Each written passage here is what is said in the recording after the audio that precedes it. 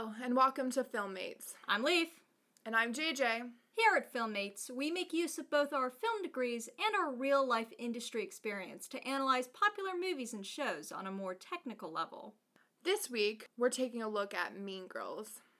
Ooh, boy, Mean Girls. Yeah. So, what was the first time you watched that movie? I think I was probably in middle school, I want to say. Yeah. I feel like I was definitely, pretty young, and I didn't get all the jokes. Yeah, here's the thing. The first time I watched Mean Girls, I was late. I was late on the uptake. I didn't watch it until I was in high school. Okay. Until I was, maybe a junior in high school. I was really late on a lot of pop culture. Mm-hmm. I didn't get into My Chemical Romance until I was in high school either, even though everybody our age was getting into it in middle school. Yeah. I'm really low, really slow. I think I actually watched Mean Girls with, older cousins, and so they knew all the jokes and would laugh at things that I just didn't get, and I was like, oh, what? And now I watched Mean Girls with my best friend in the room. We took a break from watching the original Avengers movie. We were big Marvel heads in high school, and we watched the original Avengers movie maybe 10, 20 times in her little room together, and we took a break from that very, very briefly to watch Mean Girls. I remember it being very funny when I watched it. I really enjoyed it. Yeah, and here's my thing, I remember it being really funny, but I didn't really remember, and I remember some jokes, and I specifically remember specific scenes, but I don't remember everything. Yeah. I remember the lines more than I do the visuals, which there's a good reason for that. Yeah. Woo, boy! Okay, so for context, Mean Girls is probably the lowest budget thing we have covered so far. It's got a budget that's lower even so than, Spy Kids. It's got... Only 7,000? No, 17,000. It's only 17,000. I thought it was 17 million when you first told me, because that's... Oh, wait, no, it is 17 million. Whoops! Okay, I was like, nobody makes films on thousands of dollars unless it's a short. Yeah, it is a... Well, no, actually. Well, you would have to be an indie film, and this is not an indie film. No, it isn't. It is definitely not an indie film. Mean Girls only has a budget of 17 million. That's nothing. That's nothing. Yeah, the only person making movies for less right now is Robert Rodriguez. And M. Night Shyamalan. Robert Rodriguez literally just made a $7,000 film. Well, that's amazing. M. Night Shyamalan is making $1,000 films right now, but he's also using mostly unpaid interns. Wait. What movie has M. Night Shyamalan made lately that's only $1,000? The movie he did in the forest with the grandparents' house. I forget that was only $1,000? No, 1 million. Oh, okay. I was gonna say, there's no way that movie was only $1,000. Yeah, he's doing this whole 1 million out of his own pocket thing right now. Of course. And honestly, his out-of-studio work is better than his own studio work right now. That is true. So as a result of this having such a small budget, that causes problems. It means that you don't have as much time. It means you don't have as much resources. And it's very clear that the lack of budget came out in the time because the cast and the crew are like the cast and crew of a normal-sized film of this nature. A lot of these actors actually normally do films for $1 million a picture. Films. Yeah, I mean... Or a $250,000 a picture type deals. Well, you have to keep in mind, though, some of these actors got their careers started. But there's also bigger names like Tina Fey. The principal was a bigger name. I forget his... Oh my gosh, I can't remember his name for some reason, but I know he was in a lot of big things. Let's see. Tim Meadows. Oh my gosh, Tim Meadows. Yeah, he's pretty huge. Rachel McAdams was pretty big already at that point. Rachel McAdams, you mean? Rachel McAdams. Because it sounded like you said Rachel McAdams, and I'm not sure what kind of a name that is. Yeah, but Amy Poehler, these are all pretty big names.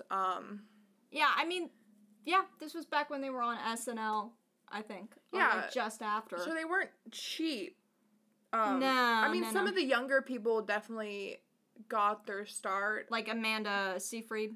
Yeah, and Lindsay Lohan this was kind of the beginning of her career. I mean, she might have been a little bit more than, she definitely cost more than Amanda Seyfried because she was already did shoot Freaky Friday. It didn't come out yet when they shot this, and she already shot obviously The Parent Trap. No, I think it had come out. It's just that when they casted her originally. I wouldn't be shocked if they started shooting, though. Yeah, they probably did. But this film is one of those things where you can tell that the low budget affected time the most because it feels like there was next to no pre-production on a lot of these things. Like, production design had issues, lighting and cinematography had a lot of issues. It was just like... Even the script, like, they obviously went with an earlier script and they cut a bunch of stuff out, it felt like. I feel like... Well, okay, so I feel like that was more... I mean, it happens with every film. Yeah, no. I feel like that was less a result of lack of pre-production and more they made a edgier movie than they were able to get away with. That could have been it. I just feel like they... Yeah, well, that was more of it. That's what most of their reshoots and cuts were because they made an edgier film that they were allowed to get away with. Yeah, which I'm shocked with because of I'm shocked with some of the stuff they got away with the age of Lindsay Lohan, because she was only 16 when they were filming this film. Yeah, the fact that she is actually 16 makes a lot of some of the shots really creepy and some of the things that the director said, but that's another thing. Yeah. I do think it's really interesting that they have Rachel McAdams as the mean girl. Yeah. Because of the fact that she is also, like, in her 20s. Like, she was, like, 25, I think, at the time of the filming of this film. Whereas, like, everybody else was, like, most of the the teenagers were played by actual teens or people in their, like... Yeah, and I think that's because she was one of the last people that they cast, because originally they had Lindsay Lohan as Regina George. And then I remember I listened to an interview, and basically they were like, we couldn't find anybody to play Katie. We really couldn't find anybody who just fit that role. And we were like, and the director was like, well, he already worked with Lindsay Lohan on Freaky Friday, and he knew, what she could do. And he was like, oh, let's have her play Katie Heron instead and find somebody else for Regina George. Yeah. I'm really glad they did that, because I honestly don't think that Lindsay Lohan at that time could have pulled it off. I mean, I think she could have. I just don't think she plays Caddy Mean as well as she plays the girl next door. Like, she even has the look and the feel of a girl next door type character. The archetype. And I think that they were kind of going with what the archetype was. Yeah. Whereas Rachel McAdams feels like a mean girl. Yeah. And so do, like, the other girls that her friends, Amanda Seyfried, and, who's the other one played by? Gretchen Wieners is played by Lacey Chabert? I don't know, but they all feel like they would be in that clique. They all fit, and I feel like... Yeah. I feel like... I don't feel like I could even imagine Lindsay Lohan being Regina George. Also, they wouldn't have been able, like, they put her, like, I also feel like I would be uncomfortable with the fact that if she played Regina George, because they put Regina George in a lot of sexual situations. Yeah. That I feel like would be just very uncomfortable to have an actual teenager playing, and I think that might and be I actually don't think they could have gotten away with it. Yeah, because she was almost nude in the scene where she almost gets walked in on. She's in her underwear and bra. No, she isn't. Yes, she is. No, she is not. Mm-hmm. She definitely is not. Hold on, let me pull up that scene. No, it's before this. She almost gets caught. Oh, you're talking about a different scene. You're talking about... What scene did you think I was talking I about? thought you were talking about the scene where Amy Poehler comes in and is like, No, do you want any condoms? I'm talking about the scene where her and that guy are about to hook up in that room, and then Aaron Samuels almost opens the door, but then he walks in on just him, like, looking nude for some reason. It's a really awkward scene. There we go. Yep. See? Oh, yeah, you're right. Yep, she is in her... She's in a bra and her skirt. And, I mean, you see younger actors... Actually, no, you don't really see younger actors in even bikinis that much. Yeah, you're right. They're normally, when you get, like, a teenager in a bikini, they're actually played by, like, 20 to 30-year-olds. Yeah. Okay, so, like, on a technical angle, this film has a lot of problems. There are some good bits, but mostly not great bits. And you can really tell that it is a result of a lack of pre-production and a lack of budget in a lot of places. One of those places is production design, which has some mixed... It's a mixed bag. Yeah, like, here's the thing. I think that the school looks like a school. The production, like, Because it is a school. The projection room looks like a projection room. It's really hard to mess up a school most of the time because they're normally already built sets for because they're a school. A school is a school. So, like, it's hard to fuck that up. Yeah, a lot of their sets are like that. The mall, it's a mall. It's a mall. They basically shoot inside of a body shop. Yeah. A body shop is a body shop, and, like, not, like, an auto body shop, like the skincare brand, the body shop.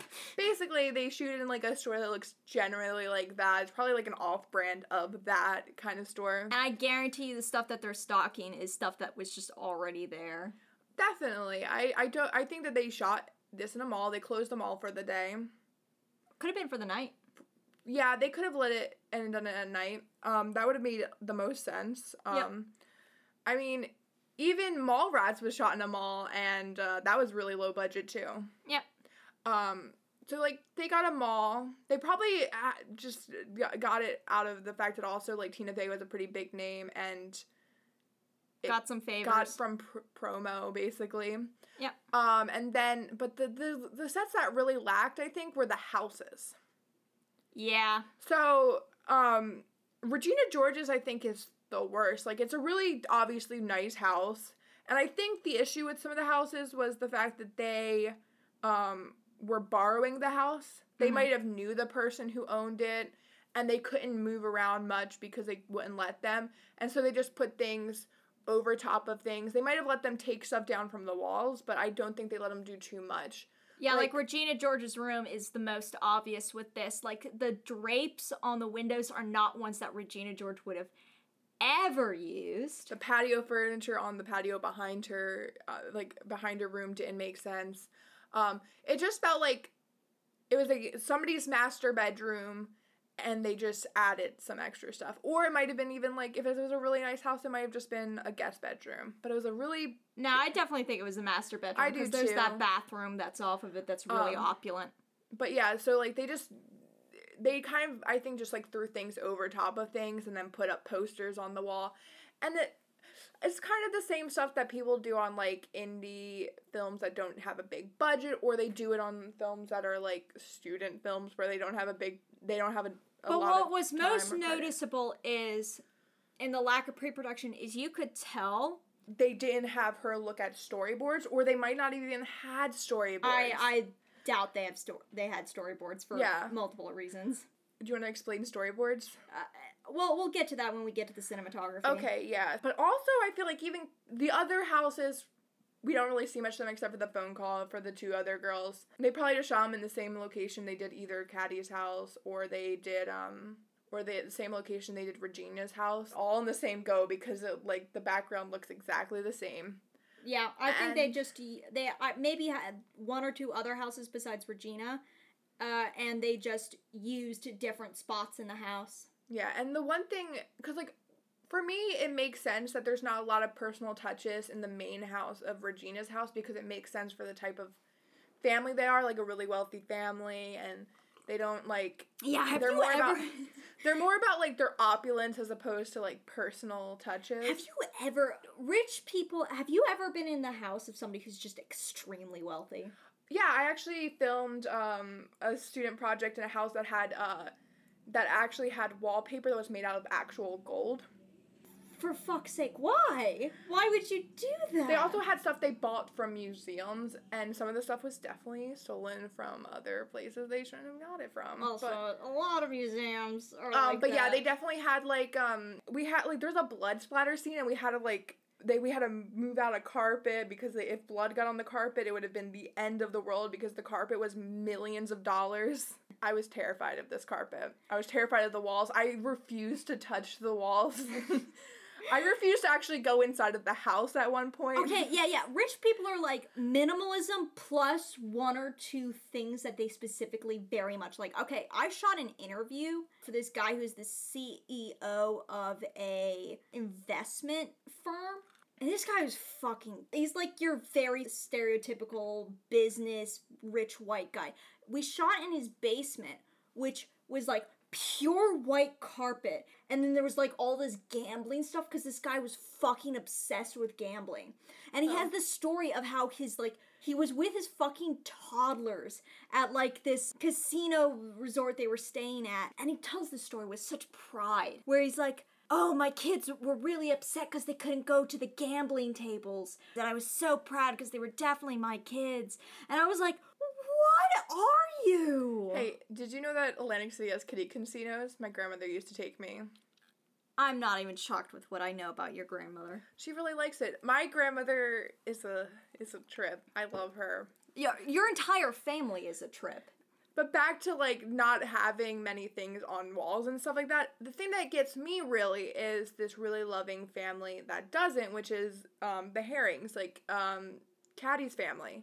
Her home also feels like it lacks that many personal touches. Yeah, it feels like a very generic home with a few things spread about from their time in Africa, like the fertility vases. But I also didn't like the fertility vases in the sense that they look like they're just something they got from, like, Pier 1 imports. Yeah, they did not look IKEA. at all like. So, but the thing that got me was that everything that they did have about Africa felt very, like, generic, and kind of weird. Like, I feel like it's kind of weird that Caddy had, like, a map of Africa on her wall for some reason. Yeah, you'd think it would be like a map of the specific country they stayed in, if anything. If anything, that, or maybe just like a world map. I feel like if you live in Africa your whole life, you might, and your family's from America, you might be more invested in, like, travel in general. So, like, maybe a real world map would have made sense, or, like, even just postcards from the places she stayed at in Africa. Yeah. But, like, I just didn't feel like a map really hit. And then she had, like, a random picture of an elephant that they have the weirdest intro to seeing. Where they have, like, a weird musical cue. They have Okay. So, they're at the... Like, Katie has a wild party at her house by accident. And Aaron Samuels comes up to her bedroom and, like, looks around and, like, peeks around at some of her stuff and moves aside a picture of Katie and all the other plastics. Which is also a really bad picture of them, too. Yeah, but I think that makes sense. He moves aside this picture, and with this obnoxious, like, really cheesy musical cue kicks in as it reveals a picture of Katie next to an elephant, because that apparently means she's a deep person, because she stood next to an elephant in Africa. Yeah, like, oh. I mean, it is like, oh, she's cute, because this is a picture of her not trying, and that's a picture of her trying, but it also just feels like, oh, this is a little bit. This is, like, a little bit like her, like, it's weird. Like, her room feels like they were only given, like, very limited ideas of what's important to Katie. Well, they don't give her much of a personality, in my opinion. Yeah, they don't give her any, like, interests. Like, is she interested in any, like, well, like, anything? Like, she has a big stack of CDs, because all teenage girls in that time period. But here's the thing, she CDs. was staying in, I forget which country they say in Africa, but, like... they pretty much generically just said Africa, I'm pretty sure. Yeah, they did! But, like, you would think that... And she clearly knows the language, because she uses it. Yeah. And, so you'd think that maybe a lot of her stuff would be pop culture stuff from that country. Whatever country she was staying in Africa. What are the teens in that country into? And it's normally not what people think it is either. Yeah, it could be like any number of things, and that could have been like a really cool and interesting. Yeah, they do treat Africa as if it's like a country sometimes. Yeah, they do. Because they go Africa and then they do tribes. They don't do Africa in specific countries. And like which country she's in could have like radically changed what experience she had there. It's just some generic piece of African savannah is where she stayed. This is a piece of Africa that also has elephants. That's where she's at. Yeah. That's all we know. But there's also just, like, a lack of, like, really, any depth to her character. Yeah. And that... Besides, she likes math. She likes math. She's smart. But we don't really know what her goals in life are or what she wants. So, like, I don't... That's one thing that the sequel actually does, where they have, like... They explore the fact that... You watched the fucking sequel? I watched them with my niece. Okay. It wasn't out of my own volition. I watched it with somebody who wanted to see it.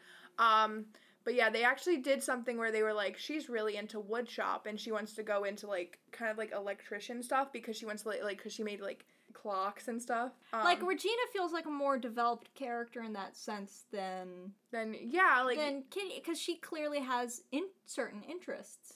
I mean, almost all of them do. Yeah. More than her, which is weird because she's the main character. Like, Janice has art. Yeah, or Damien has singing.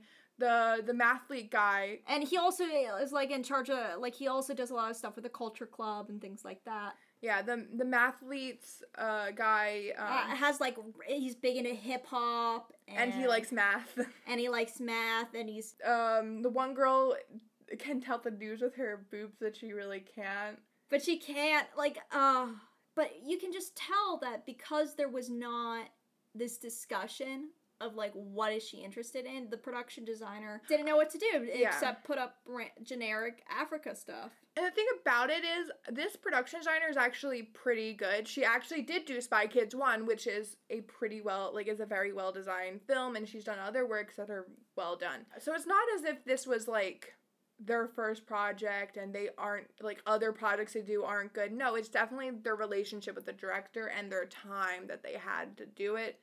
That was the issue. JJ and I have both worked on production design before, and we can tell.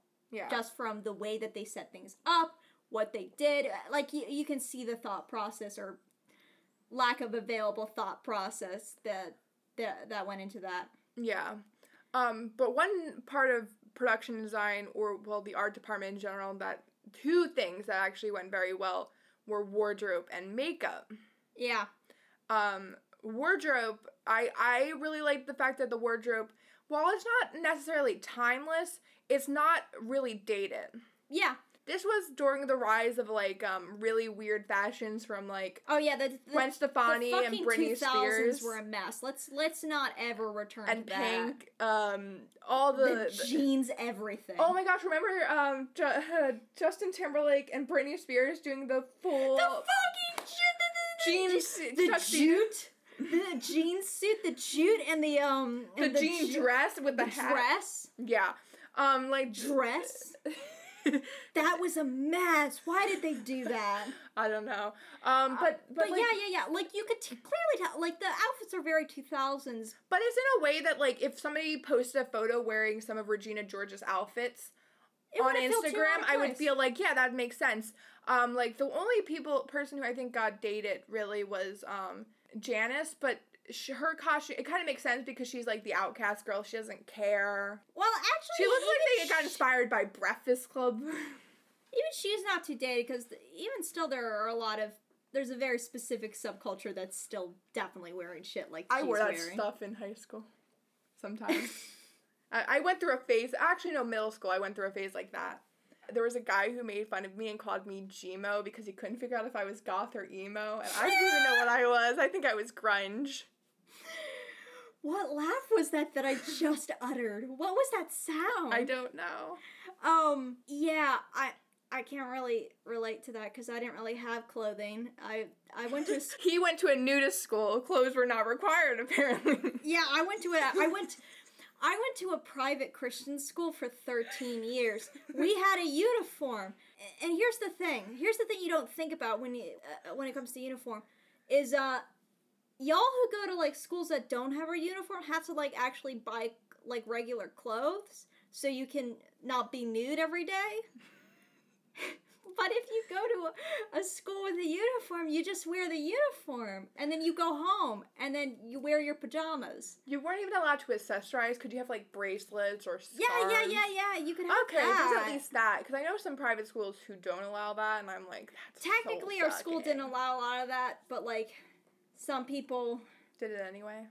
could get away with it. Were you allowed to have silly bands? Did you have silly bands? Oh, yes, we had silly bands. I remember trading them in class. We are immediately dating how old exactly we are by saying that we encountered silly bands in freshman year of high school.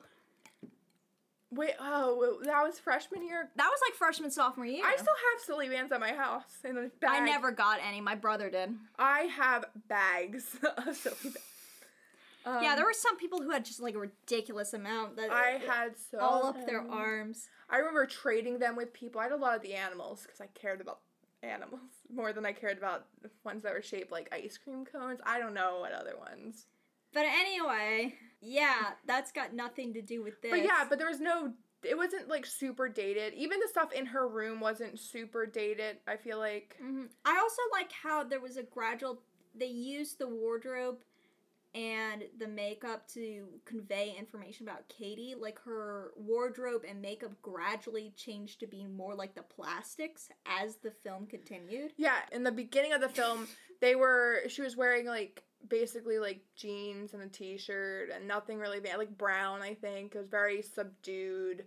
And she was wearing very minimal makeup, and then she got with the plastics, and she had that pink scene where she was wearing his oversized she was wearing Damien's polo. Which is weird, because that's very not the gay stereotype that they try to make him to be. Which is interesting, even though they definitely try to set him up as the gay stereotype. But that purple suit was great. Those purple suits, both of them, were great. They were interesting. For sure. I think that I don't like them as, like, I would want to wear them, but they're more just like, well, that's an experience and a statement. It's not as fun as the fact that the one girl had a K backwards on her chest, but, you know. That was so fucking funny that she just did that. Yeah. She's, but it was pretty great. And then there was, I also liked how at the end of the film, she sort of adopted a look that was kind of in the middle. Yeah, like, she definitely, like, she learned how to do makeup. Because, like, here's the one thing I really, really liked.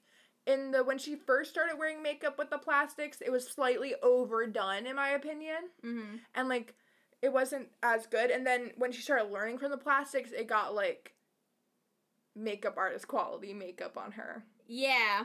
And her hair was always done, like, it went from being, like, straight ironed every day to being curled and styled very nicely. And, even her clothes, like, there's a progression of, like, her getting clothes and also wearing less and less. Yeah. Like, she went from wearing, like, the oversized to, like, wearing jeans and a nice shirt to wearing, like, skirts. And, like, really nice skirts, like, frilly, cute, baby blue and pink skirts and stuff like that. And then at the end, she was wearing, like, basically, she was wearing what she was wearing in the middle. She was wearing, like, a nice shirt and a pair of jeans. Yeah. Which fit. Yeah. And also, but here's the interesting, Regina looked like Caddy did in the beginning at the end. Yeah. And I thought that was also interesting, even though the fact that whole storyline didn't make sense to me, for other reasons. Yeah. But I do think that was interesting. Yeah.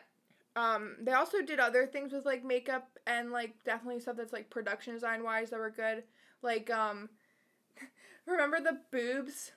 So the fake boobs look really fake, which is obvious. Like, on Amy Poehler. Yeah, so it's supposed to be obvious because they literally tell us that's going to be obvious. And the dog bites it because they put a wiener. Yeah, like Amy Poehler literally pinned a piece of cocktail wiener to like the fake tit or something. And now that I know it, when I went back to watch that scene, I could see the piece of cocktail wiener that she had pinned like underneath the shirt just to get the chihuahua to gnaw at it. Yeah, and I also that's just fun and funny, and I think that works for the bit comedy. The one thing that I really didn't like about the costuming was Regina George's fake butt. Yeah, that was really weird. When she's starting to gain weight and she gets a fat ass. She also like gets a little bit of pudge. They put like one of those pregnancy bellies on her that's like early pregnancy. But that one doesn't like look weird and bad. But the butt, like, you can tell that it's really, really fake. Yeah, you can like see the outlines on the padding. And so I was just like, oh. That's unfortunate. It's not believable at all. Yeah. But there's not much else to say about it. Yeah. And it's good, and that's just one of the very bad things.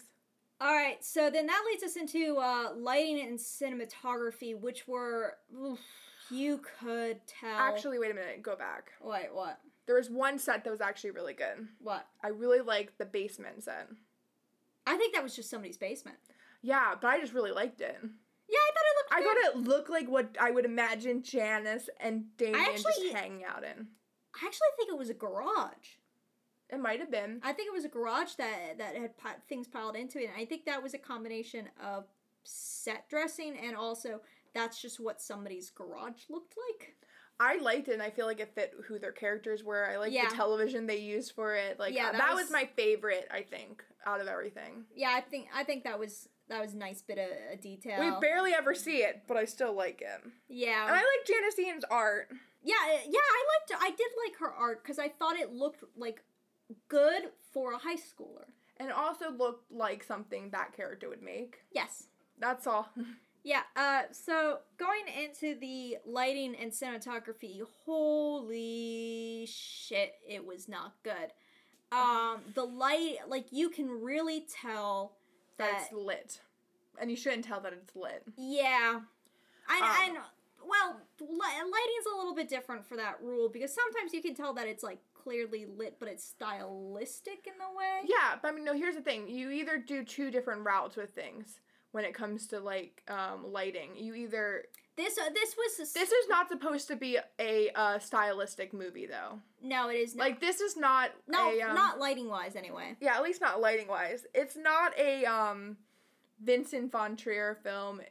Vincent Von Trier? Who the fuck is Vincent Von Trier? Cut this out, okay?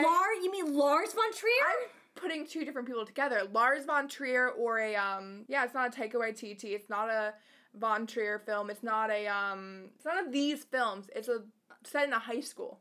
Yeah, it's like, yeah. It's not shot, like, here's my thing. It should be lit like Pretty Little Liars. It's lit. But it's not. Yeah, well, here's the thing. You could really tell, that they didn't have a lot of time in pre-production to really come up with the lighting schemes.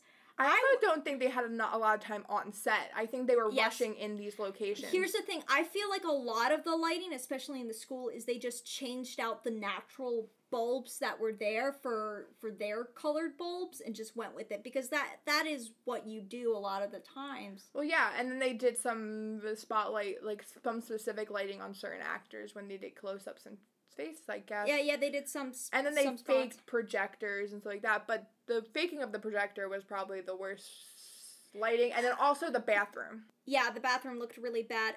So a lot of the lighting was really hard light in places where there was no need for it to be hard light. There was a lot of times where you'd have the hair light was, like, so hard. Oh, yeah, the one that really got me was the one in Regina George's room when she's on the phone. And it's just, like, her whole hair is like white on the top. Way blown out. Her hair often gets way blown out. It's like, did you not use one of those, fucking... light meters? Yeah, I thought there was, like, a fancy word for it. Nope, it's a light meter. It's just a light meter. Yeah, because, like, normally they use a light meter. Yeah. But they clearly just did not have enough time to do a light meter or to use a light meter to, like, check to see if it's overexposed or, like, to do any kind of, like, really real thought into it.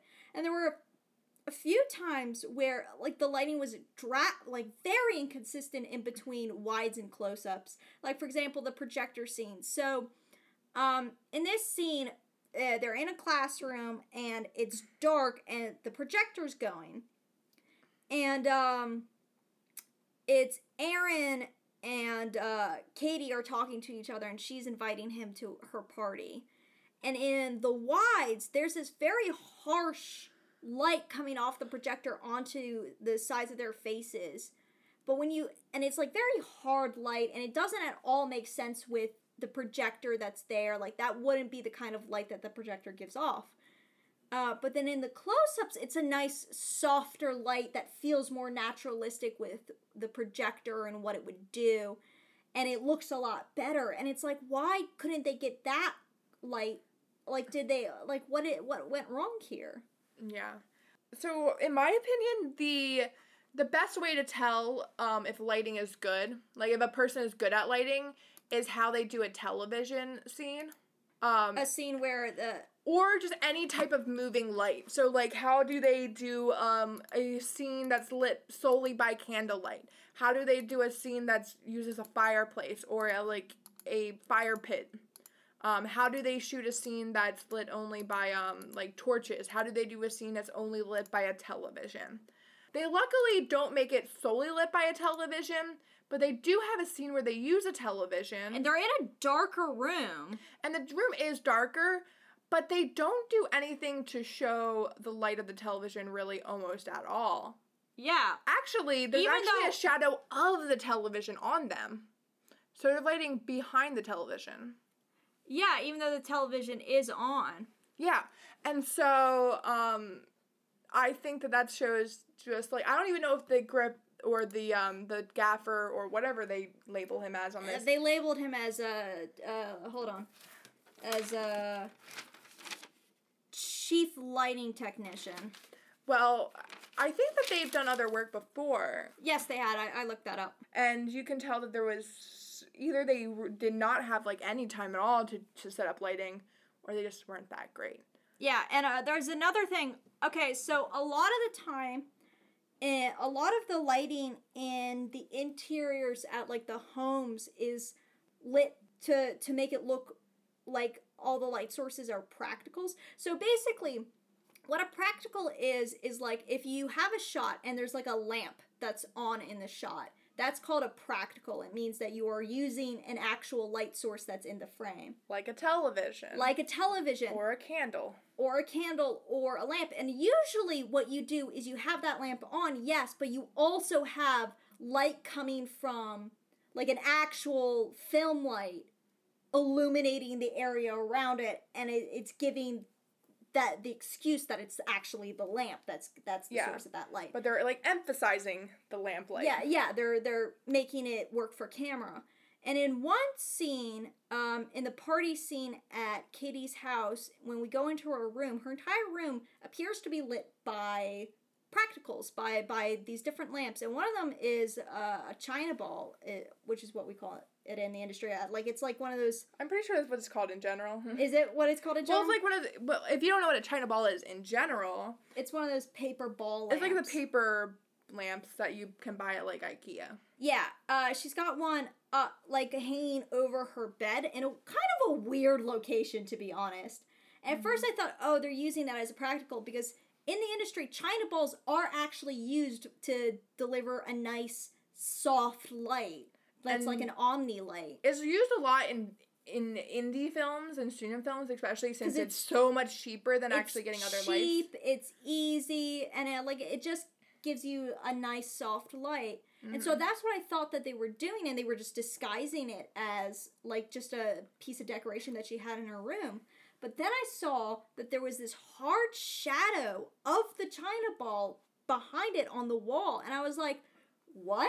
What is going on here? So they're not even using it as a light, really. Yeah, because, like, they're, like, in real life, it wouldn't have that shadow because it would be the light source on the wall. Most of the lighting doesn't... There's no logical conclusion of where the light is actually coming from all the time. Like, yeah, there's no known source. Strange. And, like, there's some place where you feel like it should be coming from a window, but it's not coming from a window. Or it doesn't make sense where it's coming from a window. And there was a couple of times where I even thought I could, like, in reflections, I thought I spotted, in the same party scene at Katie's house, I thought I spotted a softbox in the reflections. It was definitely a light source, but I couldn't tell exactly what it was. A softbox is something that they put over lights to, like, a cinema light to make it slightly less... To make it a softer light. Yeah. So it's not so harsh. Yeah.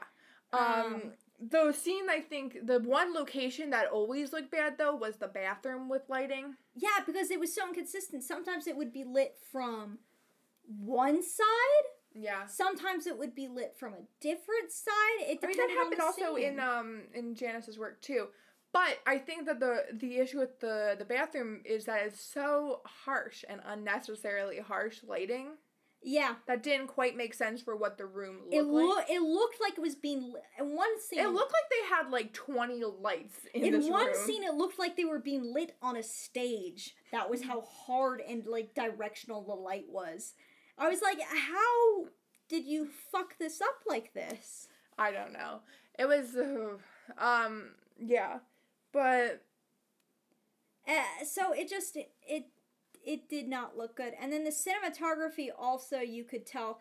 I actually, like, on a couple of scenes, I actually sat down and I drew out a diagram, like a fucking camera setup diagram for a couple of scenes, just because I wanted to understand what the fuck was going on and, like, you can tell, like, this feels like one of the diagrams that I would have come up with to shoot something in film school, which is to say overly complicated, no clear direction.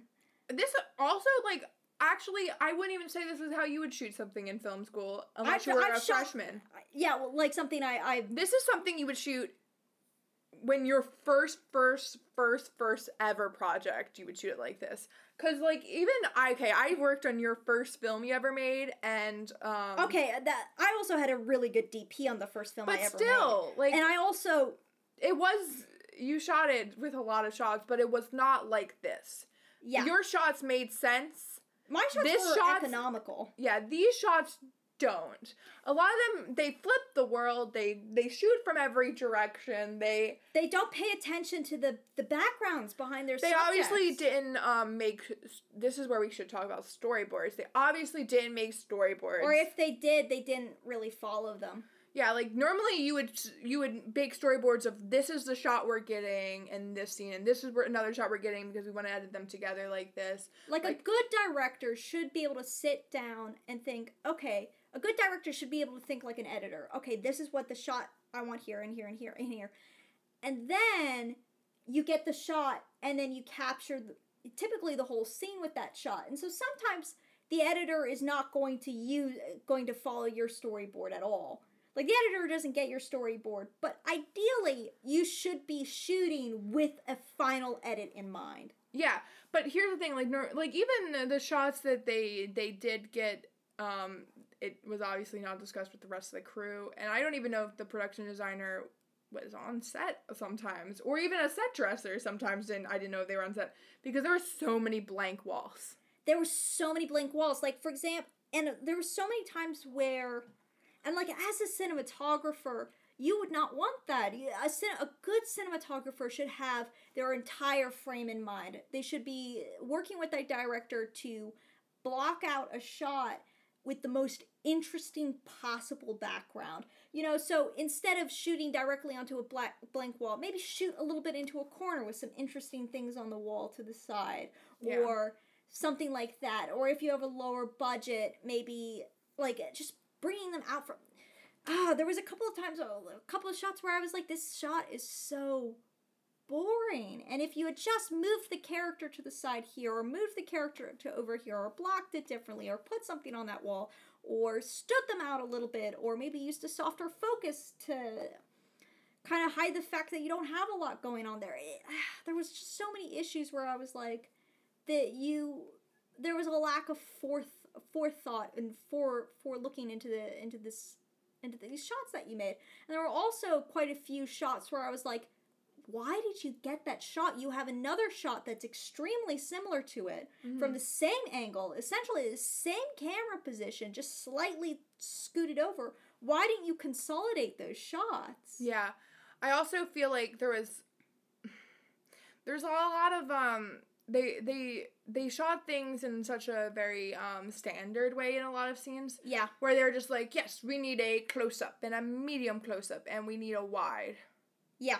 And they love close ups. There was a lot of boring shots. The most interesting shots they also don't do over the shoulders except like 1 or 2 times. Yeah, they like a lot of the times when you do close ups you have them, and especially when it's a couple of characters talking to each other, you do it like over the shoulder because that framing element looks nice. It leads your eye. It populates the frame a little bit more. It makes you feel like you're an observer. Yeah.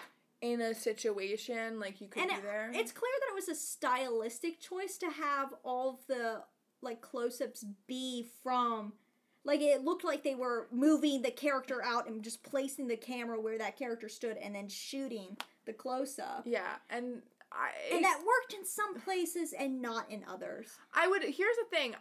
One thing I thought it would have worked if it was always, because this whole film is in, basically, for the most part, except for the scene she's not in, is in Caddy's perspective. Yeah. If they did that for every, like, from her perspective, but when it was, like, other characters, it was over the shoulder.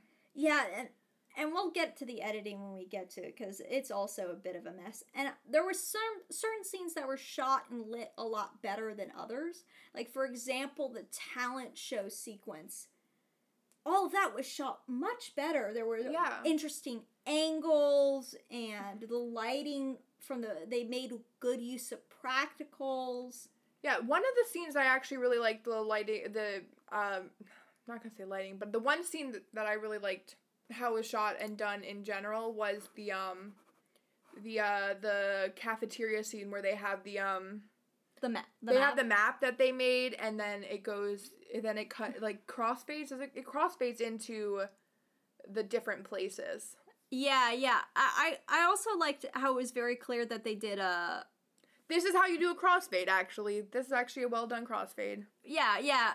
But when the scene where they're going around the cafeteria to the different tables, it was clear that wasn't like one take. Yeah. It was edited to look like one take, but what it was really clear is that they did the blur and the match cut in the blur.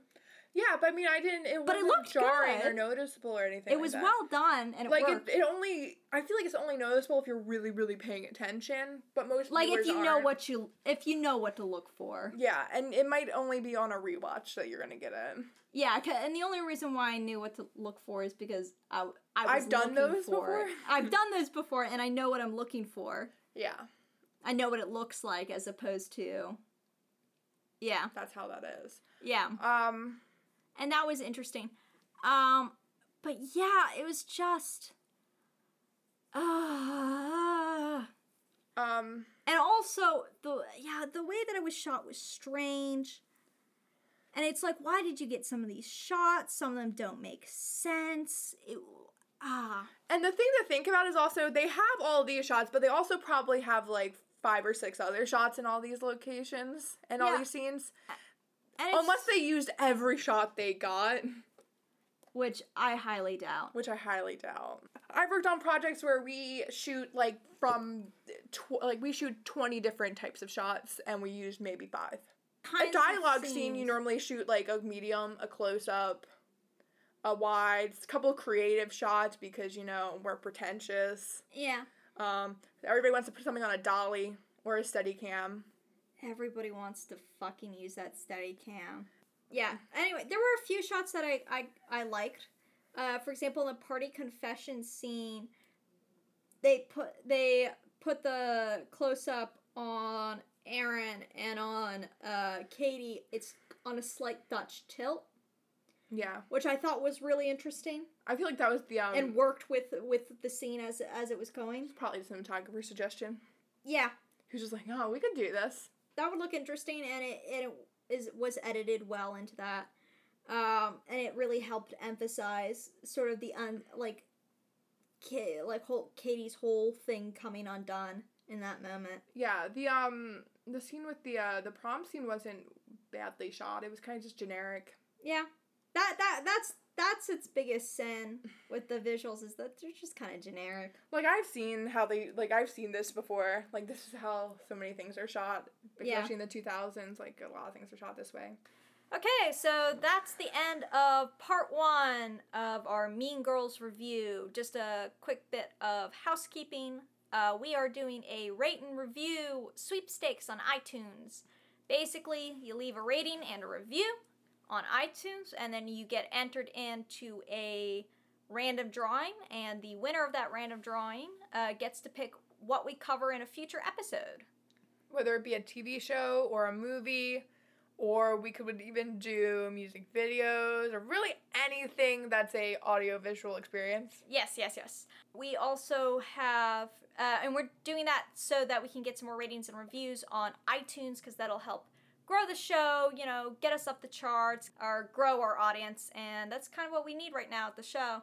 We also have a Patreon. We are trying to get funding for, our rent, as well as to get news, like potentially getting a different sound equipment to use. The biggest goal right now is to get transcriptions done for the episodes. Because quite frankly, JG and I don't have the time or resources to do those right now.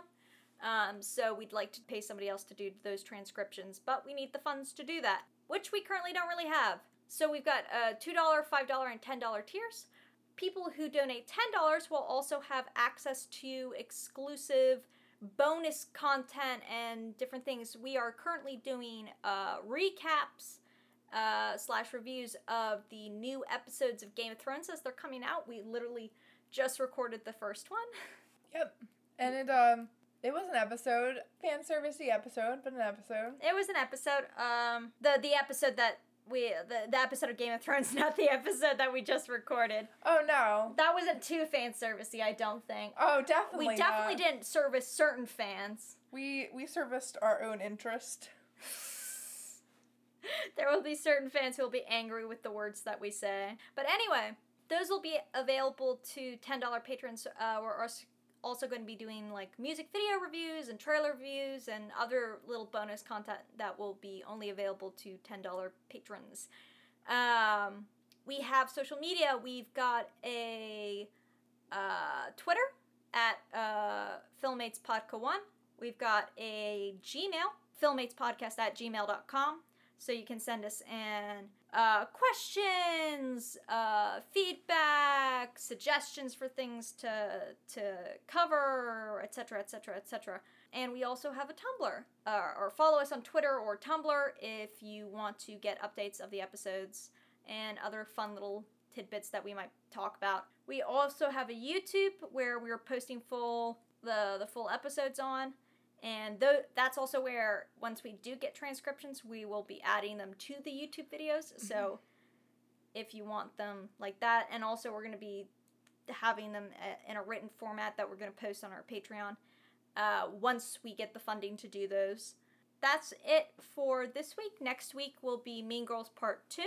And yeah, that's all. Actually, I just want to clarify. That's Part 2 of the first Mean Girls, not Mean Girls number 2. Not Mean Girls 2, obviously. We're not torturing ourselves. Yes, which will focus on the editing, writing, a little bit of the casting, and other small details, things that we liked, things that we didn't like. How did it hold up? And that'll be the focus of Part 2. All right, so that's it for this week. See ya! Bye!